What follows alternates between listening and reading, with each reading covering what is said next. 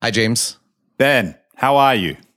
I'm good. We are recording late because the NBA is back and there was a fantastic Clippers Warriors game which I watched, and I know you enjoyed watching it as well. This is No Tech Ben talking, right? That's right. We have a guest. We have a guest host today. Our listeners will have missed you giving me a hard time, telling me that we need to start right now because you're pressed for time. And I was like, okay, Ben, let's get going then. I'm ready whenever you are. Yeah, it's No Tech Ben's fault. It's not Ben. Yes, for those that know, I have an alternate Twitter persona, which is at No Tech Ben.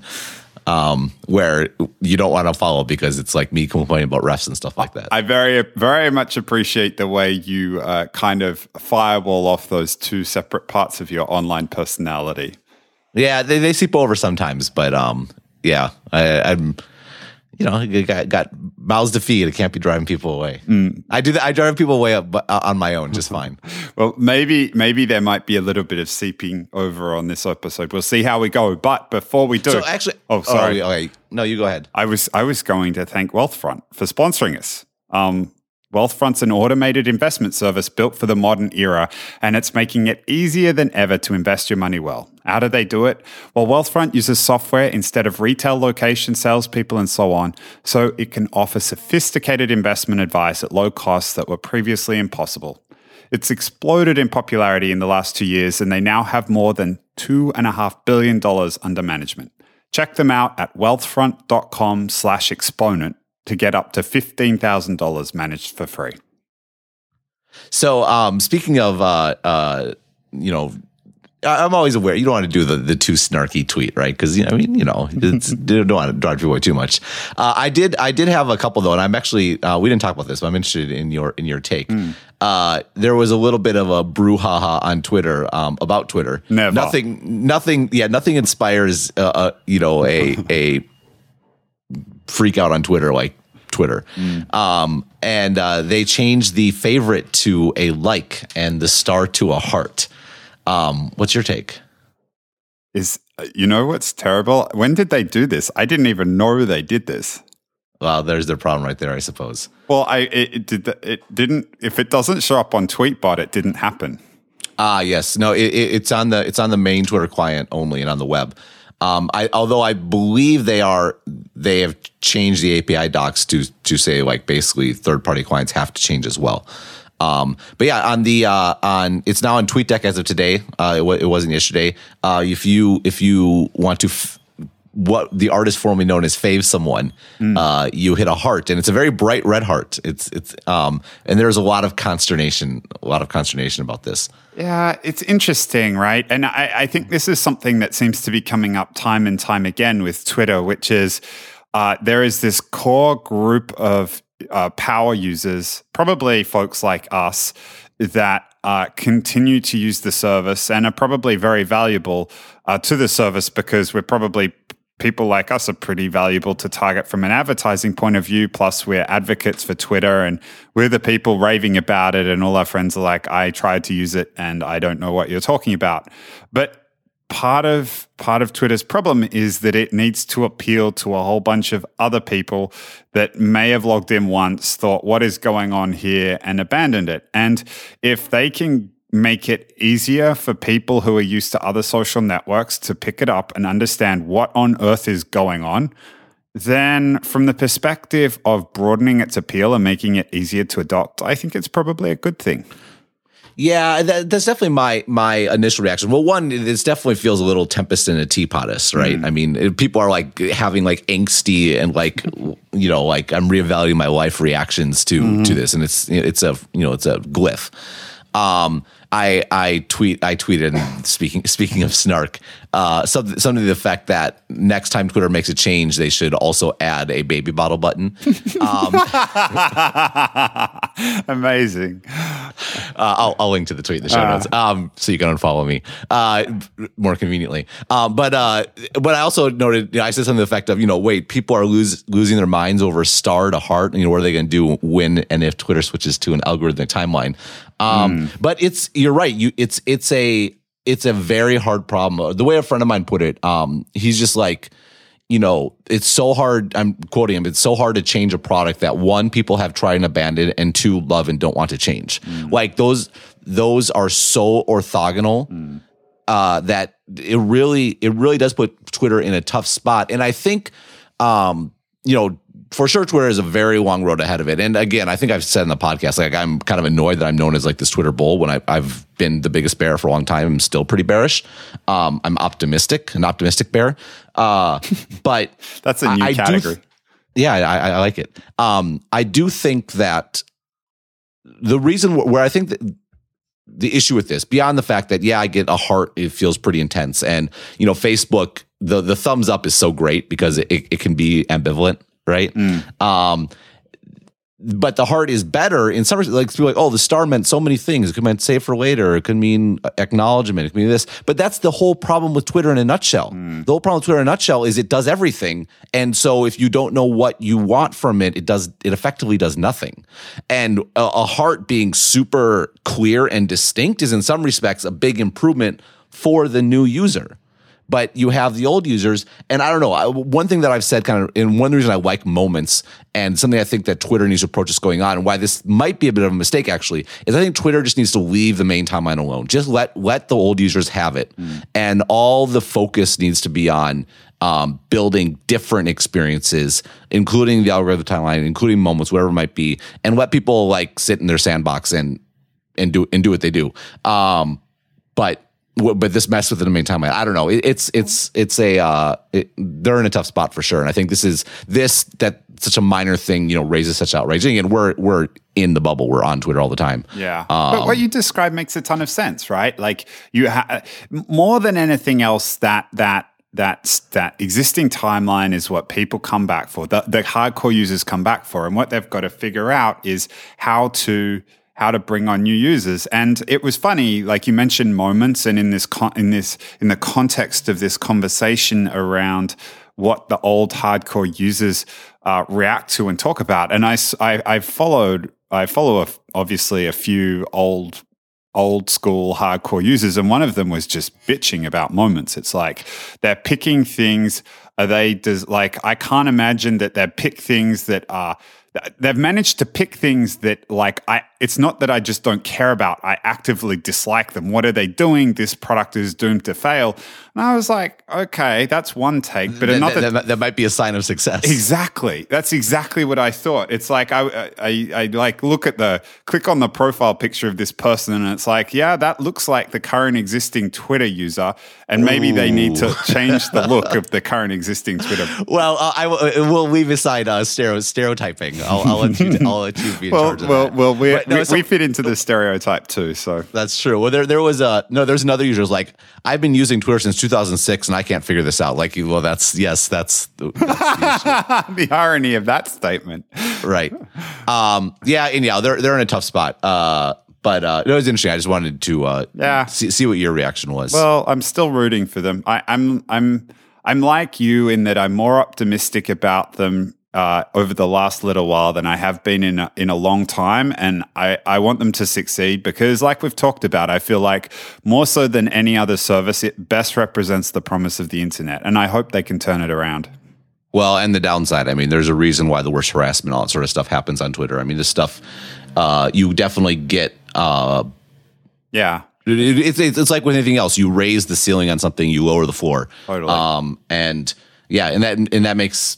It makes it that much harder. I mean, Twitter has such potential, but that means realizing it is arguably that much more difficult. One more thing, you saw Facebook's earnings, right?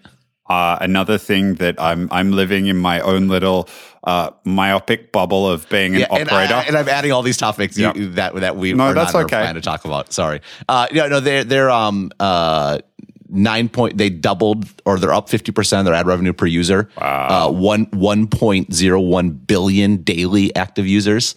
4.5 billion revenue. I think I'm feeling pretty good about the Facebook Epoch piece, to say the least. I mean, understandably so. I feel like you called it. So Facebook does tie in a little bit to what I want. Well, there's a second thing I want to talk about, but I wrote about the Grantland thing, and I know again, U.S. more. They had international sports, but maybe not a big focus for you. But here comes no tech ban. Yeah. So Grantland was this website that ESPN launched. It was launched by a guy named Bill Simmons, who was a U.S. sports writer. Probably one of the most influential sports writers, probably the most influential of his generation. He was really the first guy to get the internet. He started out writing like a column at AOL back in 1997. Wow. And it was fantastic. It was really it was one of the very few sites that I went to daily, to the front page, because I went there presuming whatever there was going to be good, and it almost always was. And it went out of business, so Simmons and ESPN parted ways this summer in somewhat acrimonious fashion, and a few months later, Grantland is now dead. And it's interesting because there's been tons of pieces about, it couldn't succeed, it was bad, and for sure, on the surface, that's all 100% right. I mean, they had like an editorial staff of like 50, but 5 or 6 million page views a month, which is, even despite the fact that they had basically zero advertising on the site, even if they had loaded on advertising, you're not making money that way. And one of the takeaways, and this is something we've touched on a bit, was that, well, they didn't have scale, that they weren't, it's fine that they want to do a bunch of brilliant long form pieces, but without all the filler in the middle that drives page views and gets people coming back and gets shared on social media and all that sort of stuff. And there's a really good article articulating this on Vox. We'll put in the show notes, that basically, they didn't have a chance. And that's exactly right. When you look at the world of publishing, we've talked about the whole jungle in the tree sort of idea, or the jungle floor, where you can survive if you get massive scale, which, the Vox properties are going for. BuzzFeed is doing, although their business model is a bit unique, as we've talked about. Or you can survive if you keep costs super low, which the internet lets you do, which is, what I do, what John Gruber does. There's a guy who I've got a chance to meet online named Luke Timmerman. He just passed 1,000 subscribers to his $100 a year blog about biotech. So it's not only fine for Ben, it's fine for Luke as well. Oh, awesome. Yeah, no, it is super cool. But there's this question, and it's one that I've pointed out. We've talked about that. Can anything survive in the middle? And this site is being held up as an example of no, it can't. And it's a reasonable takeaway. About to suggest that there might be a different take, though. Well, I don't know. I mean, because that's been my assumption for a while, but. So something that's interesting that has happened is that Bill, Simmons was on his contract. His contract didn't actually finish until August or something. So he was kind of off the radar for a few months. And he came back in September, or was October 1st, with a podcast. And he was actually very early to podcasting as well. He's had the BS Report was his podcast for 6 or 7 years, might even be longer. Very popular. Apparently had, downloads in the hundreds of thousands per episode. Awesome. Since he came back, very few ads though, again, which he complained about a lot. He's like, why isn't he been monetizing this, all this sort of stuff. Anyhow, since he came back, he's been pumping out 3 podcasts a week. Apparently is already passed 7 million downloads, averaging somewhere between $400,000 and $500,000 an episode. 400,000 has been reported. I've heard privately that it's now well over 500,000. And again, figuring out podcast rates is a little tricky, but if from what you can discover, there are some podcasts out there with 100,000 listeners that are grossing well over 10,000 an episode. If that scales linearly, he's potentially putting away over $100,000 a week. And what's interesting about this is, as we've talked about privately with Exponent, podcasts do. It's a great. We'll focus on podcasts for a moment, but podcasts are a great advertising vehicle. We had a little chit chat. We talked about Wealthfront. Thanks, Wealthfront. You guys are awesome. And it's in the flow. It's yes, you could theoretically skip it, but it's short, and you get something in it, and you can slip in references like I just did, not intentionally, but it's a native ad, right? And you and I have gone back and forth on native ads, and I've always liked podcasts as an example of native ads that I think. I mean, I don't know, they work, and because they're in the flow, that they fit the format, and that's so key. Like that's what ads do, and it takes a while to figure them out. And the long and short of it, the problem with podcasts, though, sorry, I'm rambling a little bit, but the problem with podcasts is it's really hard to grow a podcast. And the reason is a podcast can't go viral, right? You can't share it on Twitter. You can't share it on Facebook. I mean, you can, but you're asking a lot. No one's going to be flipping through their Twitter feed or their Facebook feed, which we talked about as kind of the NP spouse, like, oh, I'm going to now devote the next hour to listen to an episode of Exponent, right? And so the way you grow a podcast can monetize very well, but the way you grow it, you need to grow it using a different media.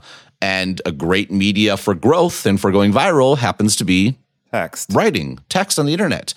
That's all Simmons made. Yes, you can say, oh, that's fine for Simmons. He's getting all these downloads. He's getting all those downloads because he started out writing for AOL in 1997. And the reason we get traction is because, you're writing and my writing. And it's interesting that I just kind of, it feels like all these discussions about making money on the internet when it comes to publishing just only think about text. And that made sense in a time when a business only did one thing. If you're a newspaper and you have printing presses and trucks and all that sort of stuff, of course, everything you do is going to be centered around the actual newspaper, right? But in a world today where costs are low, where the cost of production is super low for all kinds of media, it's not about the format. The format is an implementation detail.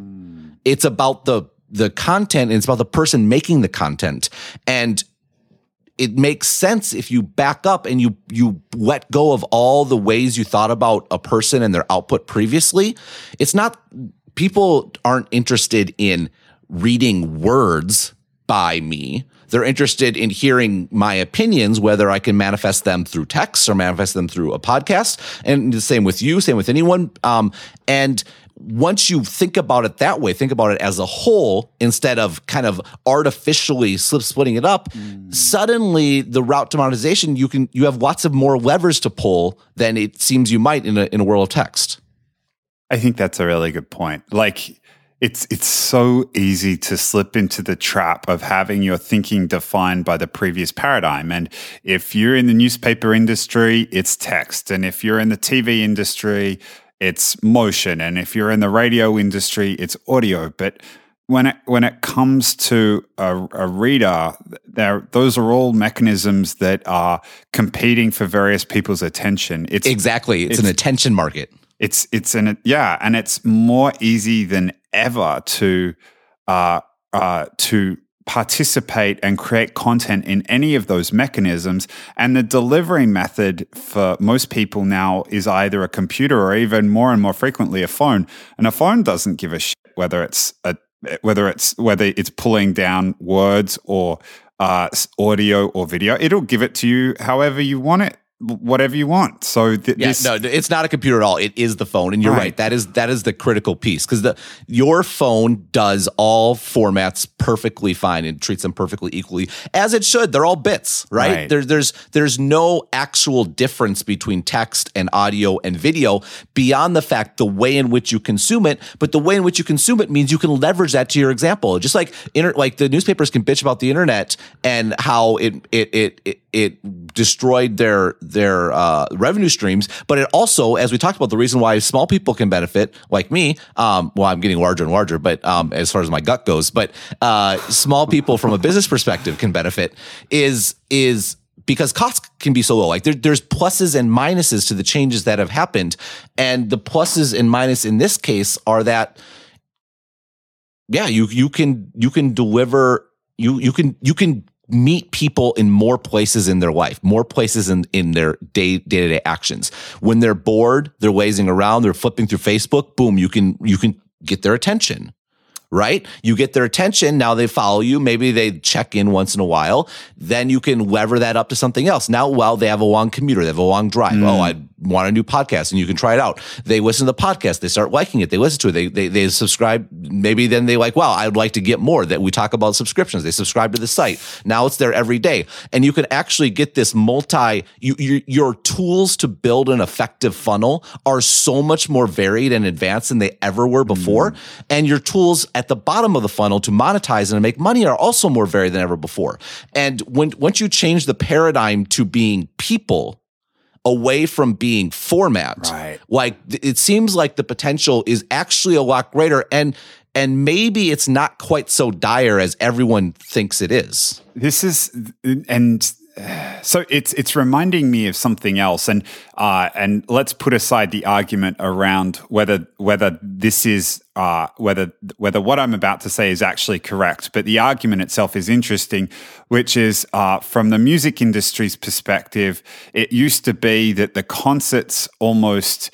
The concerts were the loss leader that brought people in, so they would sell lots and lots of albums. And the argument was made in the digital era that got flipped on its head, that almost the loss leader that got attention were the tracks that you put out there to get attention, and then you make money on these massive concerts. Now, right or wrong, let's put that aside. It's illustrative or instructive in terms of what we're talking about here is that in the previous world, one format used to be perfect for monetizing, but in the new world that maybe text is no good for monetizing, and that text is actually like a loss leader that you use to go out and market with, and then you leverage that to convert into a different format that monetizes way better. No, exactly. And it's so any time your business model entails swimming upstream, like you're in trouble. And I say this as someone whose business model swims upstream. And this whole process has actually been very thought-provoking for me. But like the fact of the matter is that, as I've said before, the fundamental unit of the internet is text. Right. And so if you're trying to make money by having some sort of exclusive right to text, or by showing more text and driving, basically building an infinite advertising inventory, like that, it's tough, right? It's tough to, and it sure makes more sense to, wouldn't it be easier to push the rock downhill instead of uphill, right? But you're right. You get stuck in a set state of thinking that makes you potentially miss opportunities. And for folks who are listening, can you ground that for us when you say swimming upstream versus pushing the rock uphill versus downhill? Well, this is how you mix metaphors. First, what I mean is, like, to try to make money off of text on the internet is unbelievably difficult. It's easily, trivially copied. There's tons of text on the internet. Like, the competition is insane. Like, it's just like the amount of ads on the internet are effectively infinite, which so the cost goes to zero unless you have good tracking and all that sort of stuff, which most publications don't really have. And so you see, and so either you get massive scale where you can get brand advertising directly, like something like Vox is doing, or more realistically, you scrape away on pennies a day. Maybe Facebook helps you out, maybe all this sorts of stuff. It's hard because you're working against the economic fact that there's a ton of supply, and there's and it's a non-rival good. Like, it can be copied infinitely. So you're working against basic economics. And then pushing the rock downhill? Well, pushing the rock downhill is, on the flip side, the fact that text spreads so easily and can be viral, and there's social networks and all this sort of stuff, means the opportunity to reach people is so massive. Your addressable market is effectively infinitely larger than it was before. I mean, like, someone like me, I could reach like my 5 friends around the lunch table before the internet. Now I can reach every single person. Like, and why not embrace that and reach as many people, command attention, and then focus that attention into another place where it works much better. Like the flip side of podcasts, for example, the flip side of, and I'm not saying podcasts are the end all be all. It's just interesting in the case of Simmons here. The thing with podcasts is the entire reason why they're hard to grow is exactly why they're great advertising vehicles, because they command your attention. Right? And it's hard to ask somebody to commit an hour of their time, but once they've committed an hour of their time, then that's super attractive to advertisers in a way that forget about it text that someone spit out in 20 minutes isn't. It's super interesting. And you begin to like place all types of content on this sharing versus attention spectrum, where if it's easy to share, then use it as a mechanism to grow audience. But if it's something that commands more of your attention, then it lends itself better to advertising or monetizing. No, exactly. And I'm not sure, like, there's, like, again, I'm focused on podcasting because of the Simmons thing. It's unclear how much podcasts will scale as far as just advertising money being available, although it is growing a lot, and I think it's going to continue to grow. There's video, there's films, there's events. Right. Like, people have talked about, a newspaper should monetize through events. And yes, people kind of knew that worked, but I think this is getting at why it works. The reason why it works is because you have to have the attention. You have to have a reason for people to care first. And then you can leverage that into something where you're, getting large revenue per user. I mean, a conference doesn't go viral. You have to physically attend a place, right? I love that. There should be we should have a quote book that should go in it. But I just think there's, like, it just suddenly feels like there's this whole publishing discussion has been filled with doom and gloom for so long. And now, at least for me, again, bits and pieces have been out there. People have known, like the events thing, for example, but I feel like there's suddenly like this, hopefully it's not the train coming on, but there's light at the end of the tunnel. Man, I'm a metaphor machine today. There's light at the end of the tunnel and it's exciting. Like this idea of building new business models unconstrained by format and actually empowered by the variety of formats that are available on the internet, by the lowered cost of production. Like again, the company that probably gets this the most is BuzzFeed. Like, there's a reason why they're super invested in video, and they're actually getting a ton of revenue from video and a huge number of page views. And they're doing apps, and they're getting more and more on-site advertising. Like, all their advertising before was this kind of advertising model where they basically an advertising agency. Now they're starting to pull people back into their sites, particularly their apps, and they're getting this sort of it's like a machine. It's like a Rube Goldberg machine or something, or what's the machine where stuff? It's a feedback loop where all the different pieces are building up the other pieces, which feed back to the other pieces and go back to these pieces. And you just find somewhere in there's those times where you really have consumer attention, you have choke points, and boom, you can make money. You can make money a lot faster if you have a lever, like the opposite of friction, the end of friction, meaning the end of making money, is that wherever you can get friction, I mean, it's so valuable. It's the exact flip side. Huh. That's really interesting. It's also interesting from the perspective of the traditional publishers, because it's kind of encouraging them to stop worrying about, and when I say traditional, I'm probably more referring to text-based publishers. It's kind of saying, actually, guys, what you have is super valuable if you do it well, but it also requires you to start to build new capabilities and reach out and start to branch out into areas that maybe traditionally you haven't been, or rather than worrying about feeling like you're being disrupted yourself, go out and build things that are disrupting other people. I remember there's a gentleman I follow on Twitter who works in News Corp or in the Wall Street Journal, I think, Raju Narasetti. Apologies if I've butchered his name, but he's a very progressive thinker in the publishing space. And I remember him writing a little while ago when launching a TV/video initiative for the Wall Street Journal, how it was so nice to be going out and disrupting somebody else rather than feeling like he was defending his own turf. Yeah. It's going to be hard, though. I mean, it's easy to sit here and say, oh, this is what you should do. But that's where all the stuff we talk about, all the institutional biases, like there's a huge bias towards print, like there's a huge bias towards being on the front page.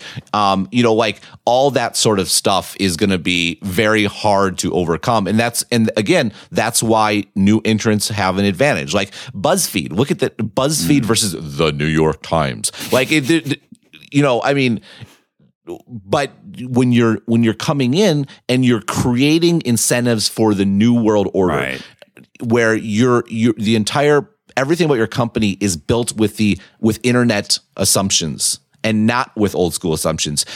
It's impossible to overstate what a massive advantage that is. It makes up for resources. It makes up for all sorts of things where you might be behind in. And then once you start rolling, the resources will follow. It's super cool. Yeah. No, go ahead. No, I'm enjoying this frame of it where you start to think about the notion of changing the delivery mechanism, like stop thinking in terms of that and start thinking in terms of attention. Yeah. So the fundamental unit here that matters is the person in many respects. And this was and so there's a few things that's exciting about this. One is the frustration with the scale approach. And I used Vox as an example, and they're kind of my go-to example, I guess, in part because I both really like the site and I both get really frustrated, and maybe that's why I get really frustrated by it. Like they have such great political and policy analysis, but and if you disagree and you think they're liberal or whatever, please don't bring it. Sorry, it's just you're on fire tonight. People can disagree. It's fine. Like I appreciate that some people, whatever. I usually don't bring politics, so don't bring it to me. Now I'm off track. Oh, but then they have like rewriting like what was the latest, John Oliver clip, like, and we have 47 rewrites, and it's annoying. But you go to the Vox Facebook page and look at what has the most shares. It's all the rewrites. It's all the repostings of videos. And so you understand why they do it, but it's frustrating. It's frustrating me as a reader. And that's what made Grantland so refreshing was you went there excited to see what was there because you knew it was going to be good. You would read stuff. Like, I think I've told the story like in university, how I changed my major a bunch of times. And I decided to take, classes with great professors, and I ended up taking like all these classes that I never would have imagined, but ended up being super impactful on my thinking and stuff like that. It might be overstating it a bit, but that's what Grant was like. I would read about topics that I would normally have no interest in or would have never have clicked through on social media. But I went there because, well, it's on there. I'm already on the site. I clicked it, and it'd be like this amazing story that was fantastic. And the problem was like it was a money sink, right? They had to have lost millions and millions and millions of dollars.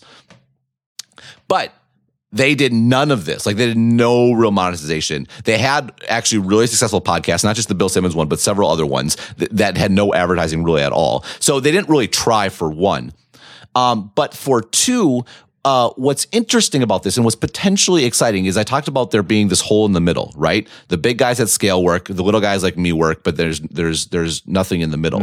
And that's a loss. For one, doing what I do is super hard, right? I mean, like I write every day. I'm doing, even with group, like it's hard. It's not easy. And there's a lot of people that have great things to contribute that model doesn't fit. Two, like it works for me because I talk about tech news and there's tech news every day.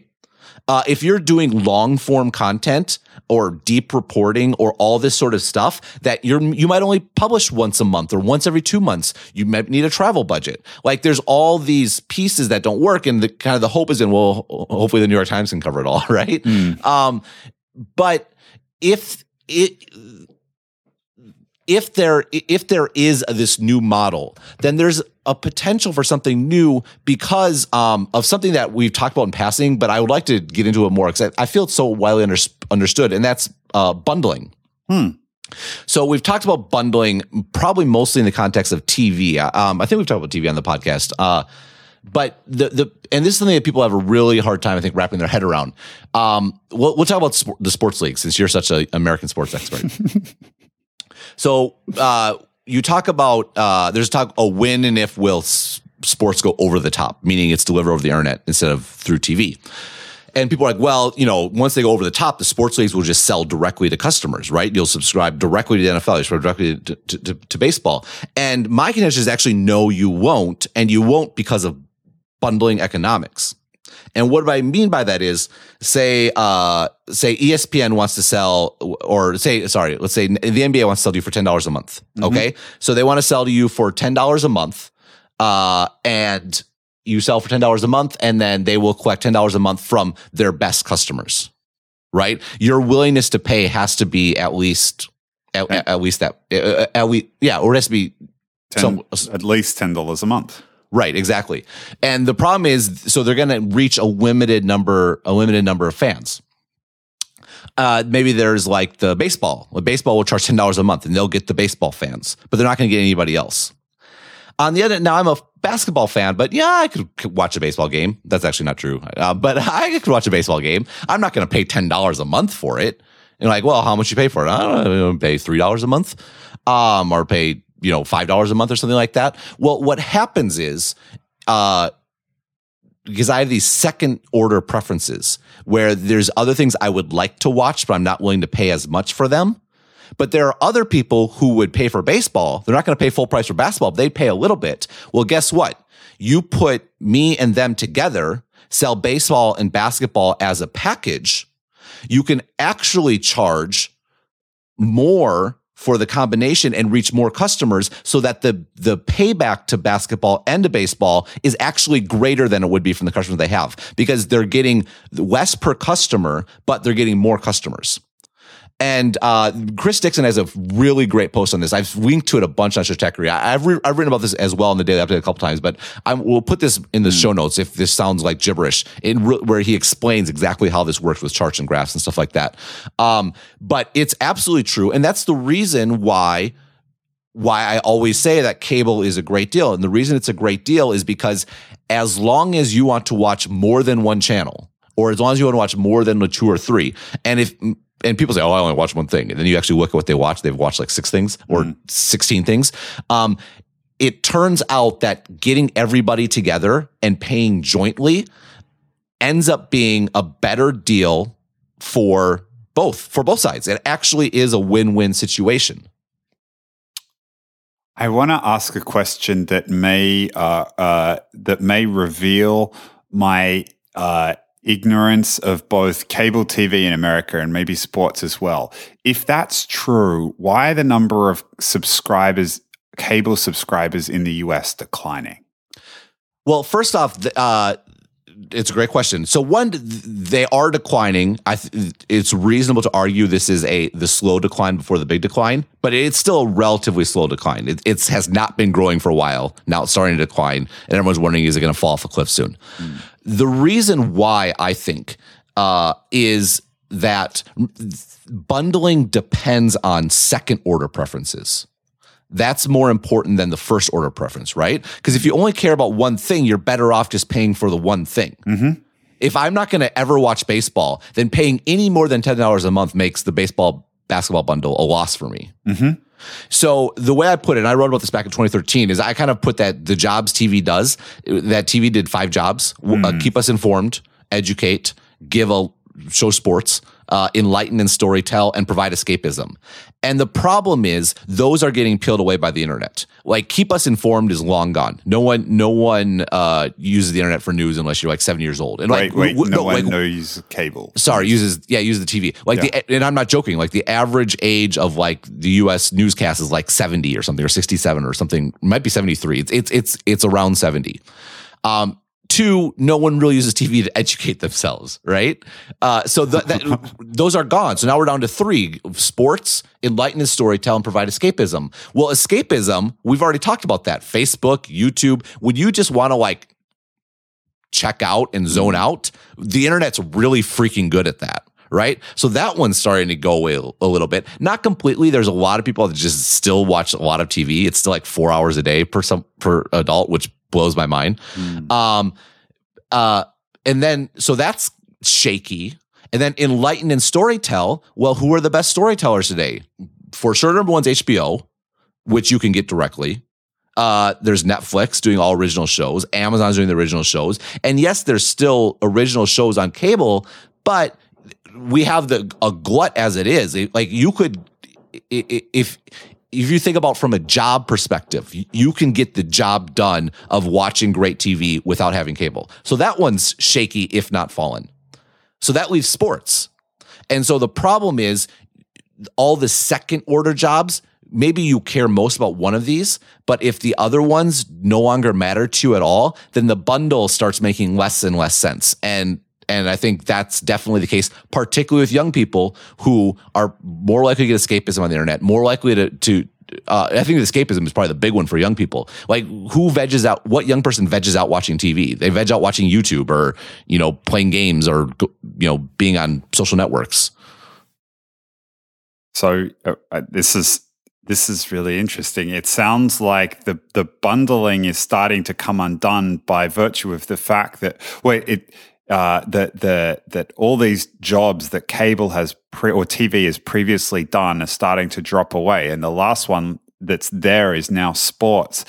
But the secondary reason why you get on the bundle is also starting to fade away, or at least starting to look shaky, which is going to suggest that even the sports may be on shaky ground. Well, it's interesting. I mean, I think we're a little off topic. Well, that's fine.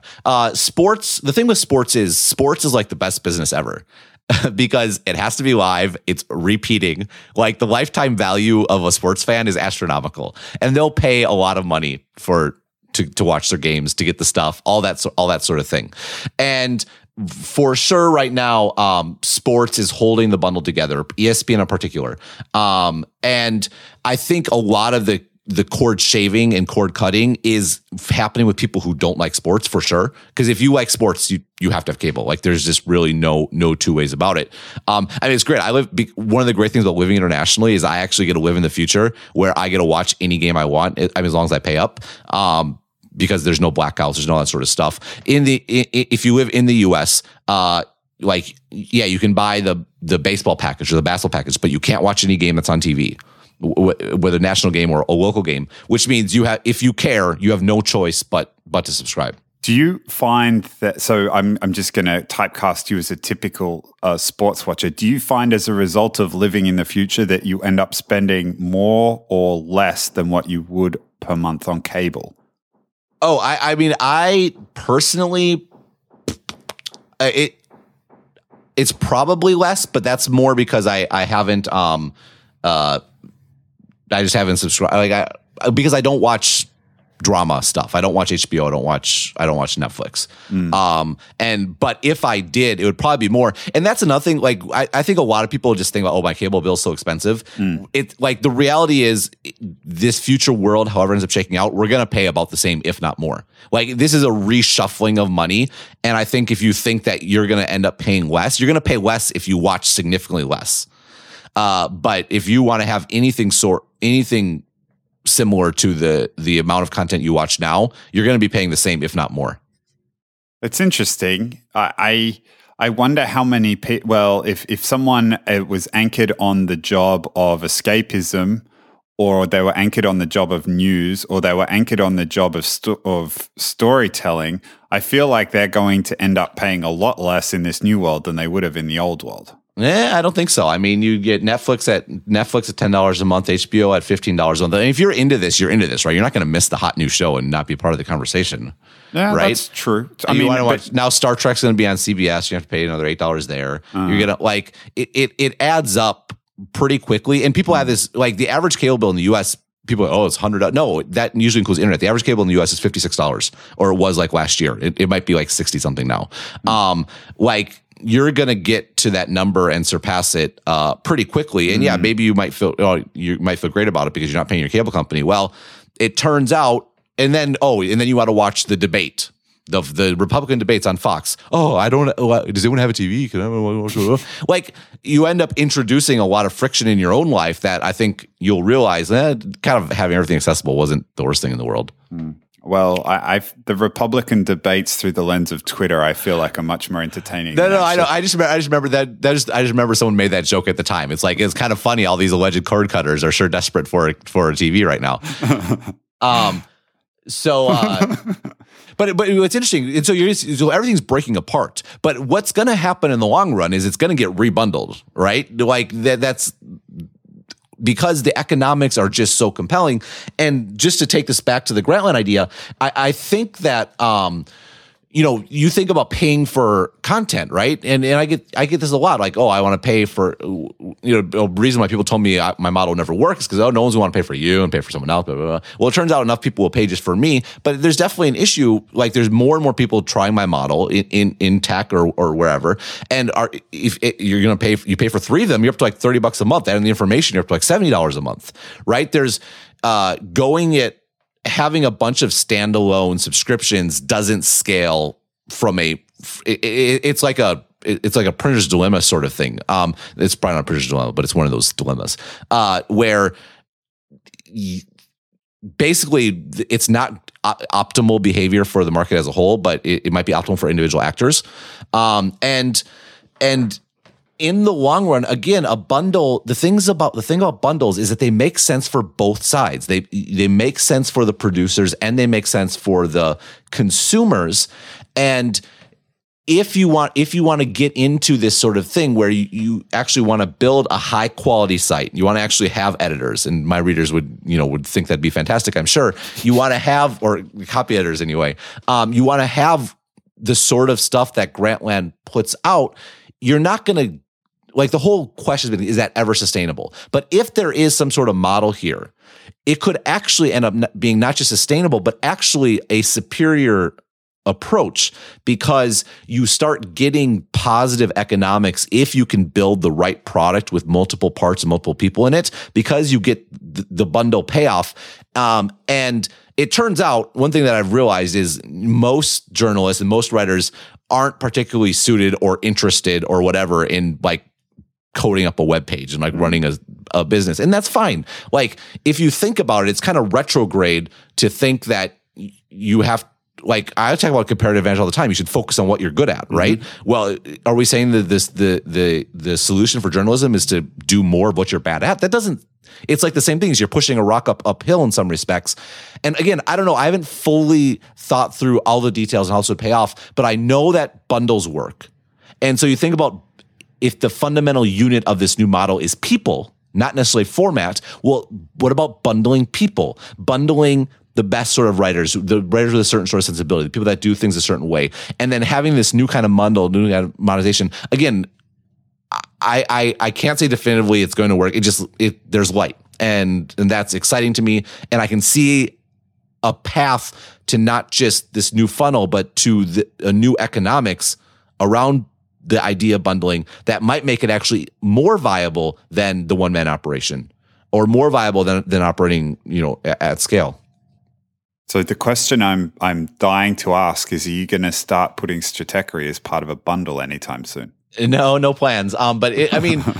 No, it's fine. And there's no question that I was writing this and I'm thinking about myself, and I'm thinking about my business all the time. We already did the story of Stratechery, but that story hasn't ended by any means. And I don't know, but it definitely makes you think about what makes sense. And it's a little scary, frankly, because what I have works, right? And the whole thing about adding, building, expanding is that's a very large fixed cost. It's like the I'm at a local Maxima right now, right? What I do works, it's working well, and maybe there's a mountaintop, to use our analogy from last time, right over there. But you have to cross over a pretty harrowing valley along the way. So I don't know. We'll see. But I'm always thinking if I ever fall into I suspect if I ever fell into being comfortable with my model and my business, then it's not that's a bad sign, because that means my writing probably sucks as well. Because this is what I do. I think about business models. I think about sort of stuff. And so of course I'm going to always be thinking about myself.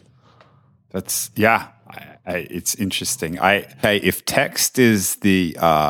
If text is the viral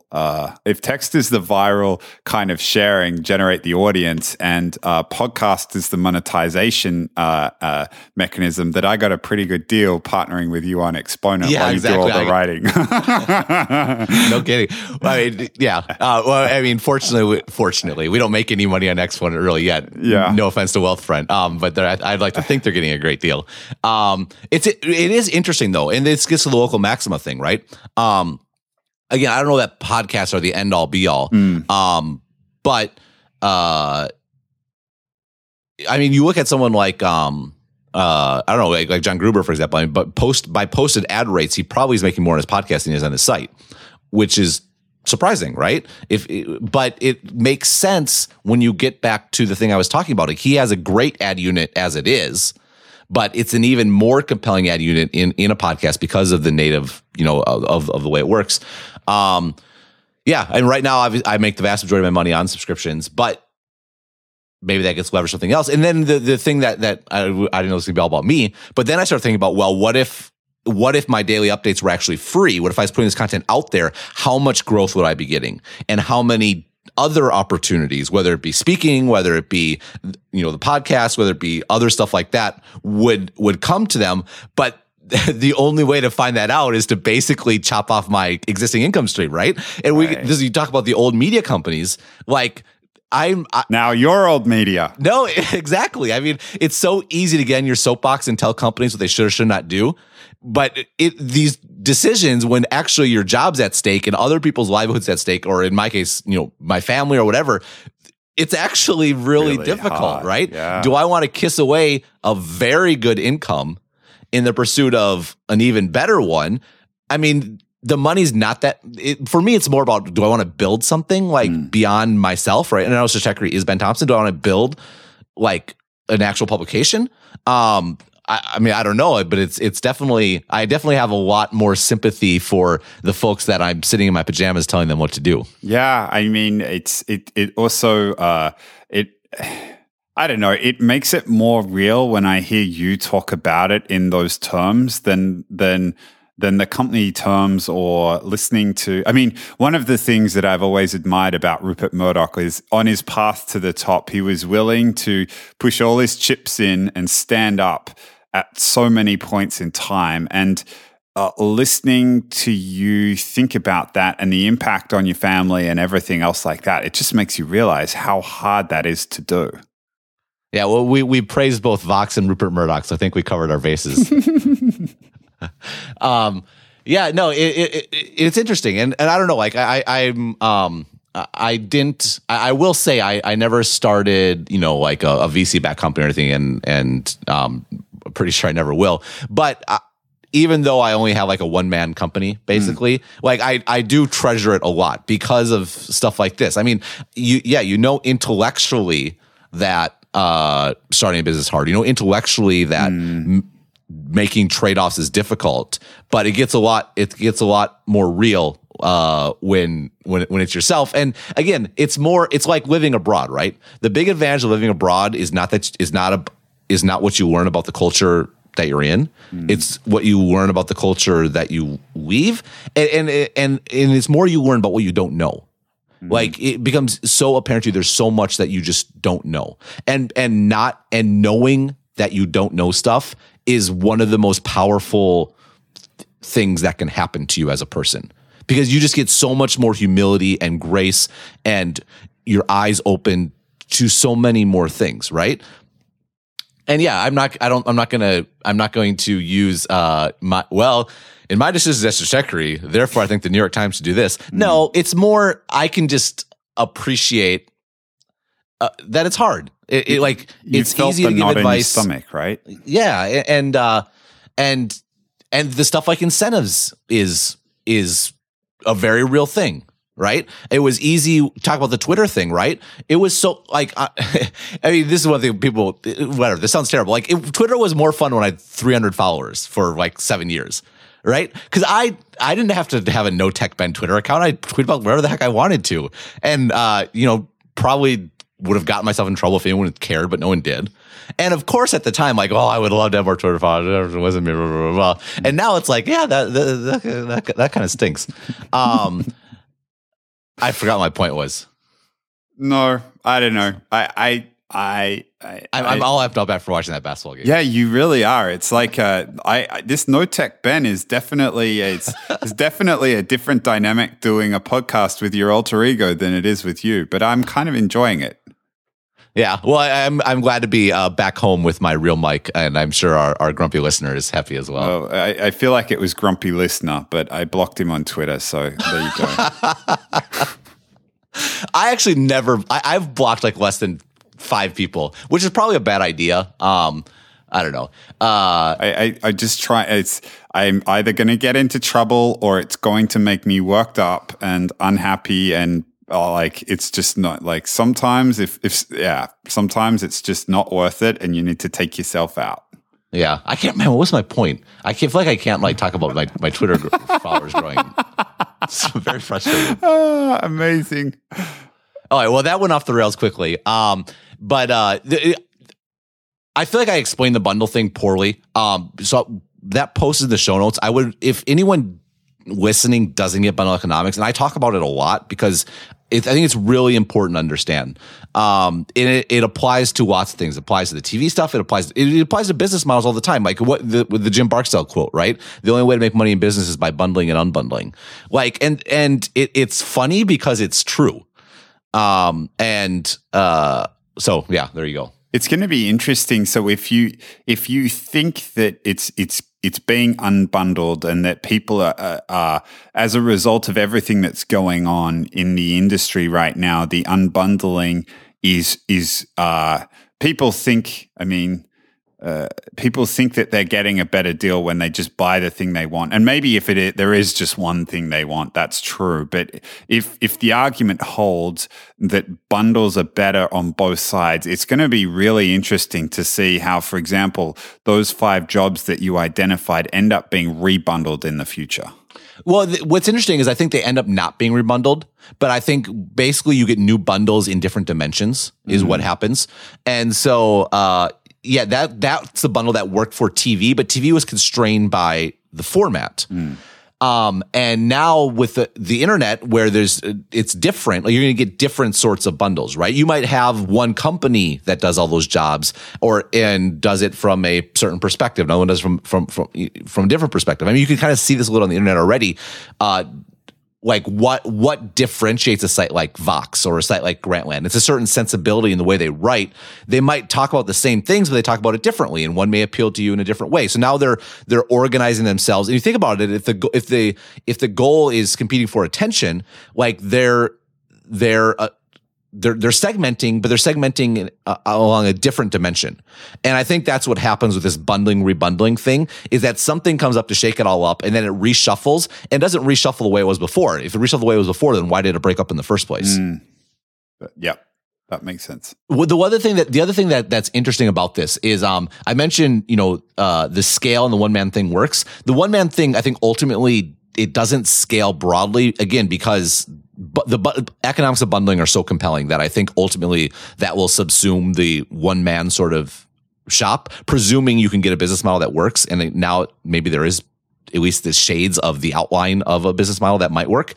The other question is the sites that go for scale, and I think probably like Vox and The Verge and stuff like that are examples of this. Those are all the same company. With this Facebook Behemoth we started out talking about, again, the thing about, back in the day with newspapers, when TV came along, yes, TV took off advertising dollars, newspapers made less. We've talked about, the amount of advertising dollars is pretty constant. But because TV was constrained by the format and by time, like it couldn't take all the dollars. There wasn't enough space. The difference with something like Facebook getting 1 billion daily active users is there's a lot of space. And yes, Facebook is still much more expensive than traditional display advertising, but the unit is really compelling. The ROI is getting better and better. And the question is how just the publishing industry in general, the online publishing industry, is a bit like those enterprise companies we talked about going against AWS. Like they're fighting for whatever part of the island is not going to be drowned out. And that means the need for scale is getting so massive, right? Yes, Vox and The Verge are all doing very well. But man, they got it's like they can't stop running. Like you got to keep getting bigger and bigger because this Facebook ocean is just threatening. Yeah, in the long run, it's such a threat. And it'll be interesting to see to see how that plays out in the long run. Like how safe is scale broadly, and if it is safe, like what does that mean? What size does that mean? Yeah, it's going to be interesting to watch that play out. One more thing. Sorry. No. This is great. Keep going. The other thing about the advertising angle that's really interesting. The implication of advertising being aggregated, where Facebook and Google primarily are just capturing a larger and larger and larger and larger share. Remember, the amount of advertising in the U.S. is a constant. It's been a constant for a very long time, which means the more Google and Facebook take, and TV is still holding on to its bit, the less there is for everyone else. I think in some respects, the whole startup ecosystem needs to start taking lessons from publishing. In that, it's always been, if you're especially doing a consumer startup, just build a product that gets people and the money will follow, right? If you get big enough, you can always monetize through advertising. That's kind of been the rule of thumb.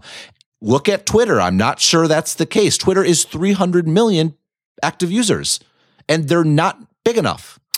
Like the scale that is necessary to succeed with an advertising model is getting so extreme that I think a lot of consumer-focused startups are going to have to give a lot more thought to their business model a lot earlier than they are, or else they're going to end up with a nice business that looks like Twitter, and no one wants to be Twitter. Let me tell you that. The land grab is over.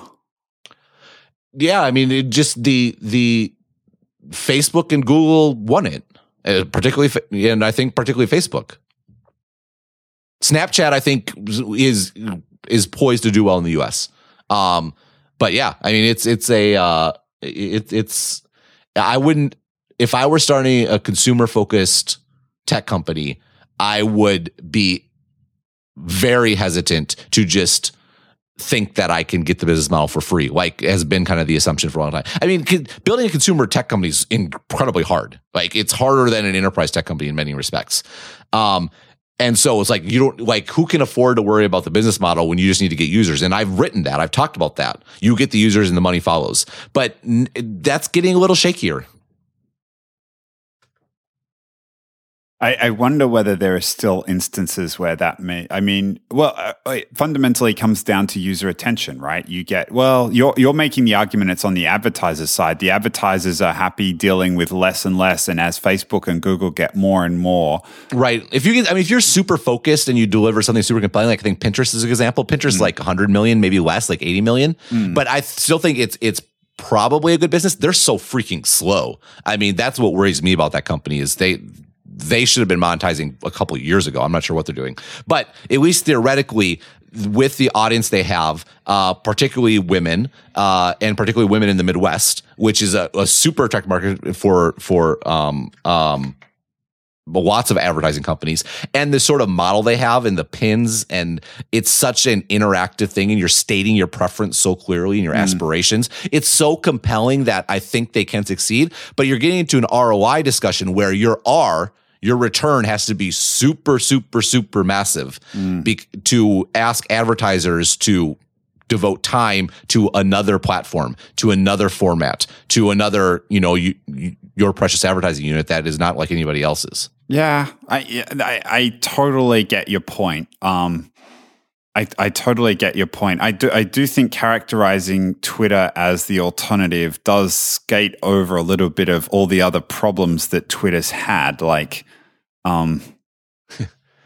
Yeah, no, that's fair. I mean, the big problem for Twitter is the product stagnated for years, right? And that wasn't an issue just from a user acquisition standpoint. It was an issue from an advertising standpoint, right? Because the advertising unit is inextricably tied up with the product. And if Twitter, the product, isn't a good advertising vehicle, and it's turned out it's good for brand advertising, it's monetized pretty well with brand advertising. The problem is size. Brand is a sort of advertising that it needs size. Direct response, you can get away with a smaller audience because, again, the ROI can be so powerful. But Twitter doesn't work well for direct response. I mean, you have tweets flowing by. Are you going to make a major purchase decision on the spot? Probably. Like, it's just not.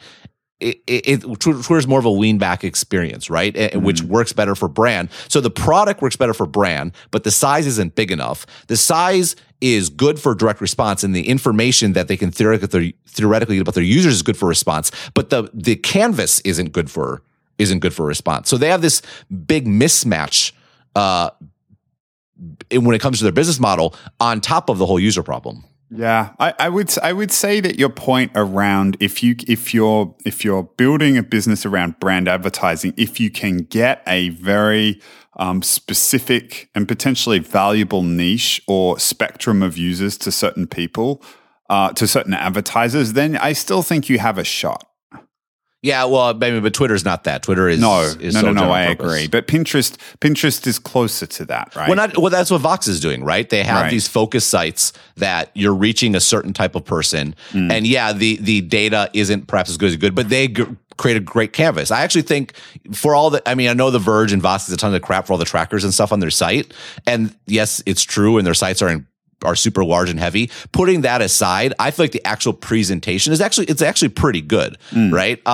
And yeah, and that's exactly what they're doing. The question is, at what point does the Facebook value proposition to we can identify the exact customer you want to reach and give you a good answer to do it? Like, maybe it never gets there. Maybe, maybe it, and they'll probably be fine. They're doing well. So, as they were happy to let me know today, because what are you going to do? I remember. I remember my thing from your before. point. Talk about the Twitter thing. Yeah, the incentive thing. Like, it was when I started Digital Trajectory, it was so easy. I could say anything I wanted to. And the hard thing when you get bigger and you start to like meet people and stuff, it's like. I'm actually so grateful I live in Taiwan for that reason, that I'm not like in the Valley. I'm not going to dinner with folks and parties and stuff like that or whatever, because that's like, even no matter objectivity. Yeah. Well, you can be as objective. It's so subconscious, I guess, is what I'm trying to say. And the thing you learn this about doing your own business and doing different things, you realize stuff that you do.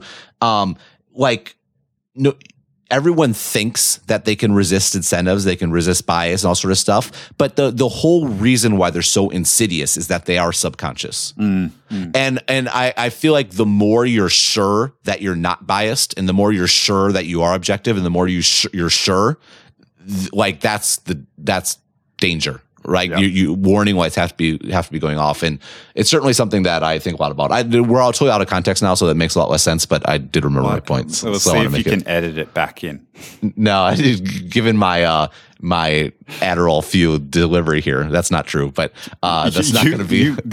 I was thinking, No Tech Ben is like it's like 3 cups of serious coffee in. Yeah, I'm going to crash and not be able to finish my update today. But what are you going to do?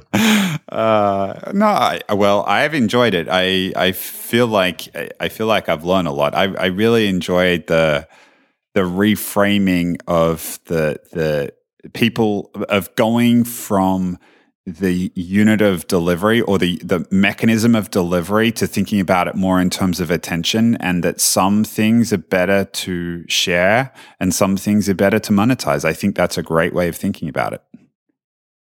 Cool. Well, thank you for humoring me. All right. Always.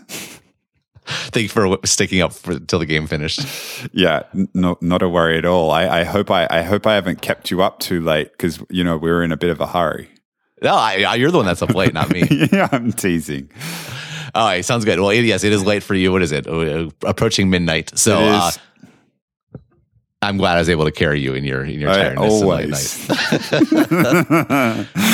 Carry me music. We got to get it. We actually got a few suggestions, which were pretty funny for the most part. Yeah, I know. I tried clicking on one of them in YouTube, and it told me the song wasn't available in the country I was presently in, and I laughed. That is, yeah.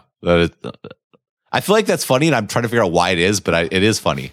It's that they haven't figured it. I mean, all this internet stuff, they haven't figured it out perfectly just yet. For all the talk of it, it's infuriating. I have to deal with that all the time. Yeah. Anyhow, but it's the old thinking, right? You can't quite get rid of this. Is classic pajamas in the it's old thinking. It's old fashioned. Blah blah blah. People look at me, the internet idealist. Should we think Wealthfront again? Yes, we probably should. Giddy. This episode is sponsored by Wealthfront. I find Wealthfront is interesting because it automates habits and strategies that investors should be using on a regular basis, but normally aren't. Great investing is a marathon, not a sprint. If I were running a marathon, James, I would be not doing well because I'd be burned out after like 2 miles. I'm fading. And little things that you may not be familiar with, like automated tax loss harvesting, rebalancing, and smart dividend reinvesting can add up to very large amounts of money over time. Wealthfront does all these things to your money automatically. As an Exponent listener, you'll get $15,000 managed for free if you decide to open an account, but just start with seeing the portfolio they would suggest for you. Take 2 minutes, fill out their questionnaire at wealthfront.com/exponent. It's free, and you don't need to give them an email address or anything. You can go there to see what they would suggest for you. And if you like it, you can sign in and get your first $15,000 managed for free. So our thanks to Wealthfront for sponsoring this episode. Awesome. Thank you, guys. Sounds good. Our thanks to NoTech Ben for guest hosting this episode. This was Ben fun. will be back next week. You promise? Maybe. I will be traveling again, but I'm going to try to get a new mic. Okay. But we'll see. Well, the user that I blocked on Twitter will be very grateful for that, I'm sure. All right. Sounds good. I will talk to you soon. See you, mate. Have a good one. All right. Bye-bye. Wealthfront Incorporated is an SEC-registered investment advisor. Investing in securities involves risk, and there is the possibility of losing money. Past performance is no guarantee of future results. Please visit wealthfront.com to read their full disclosure.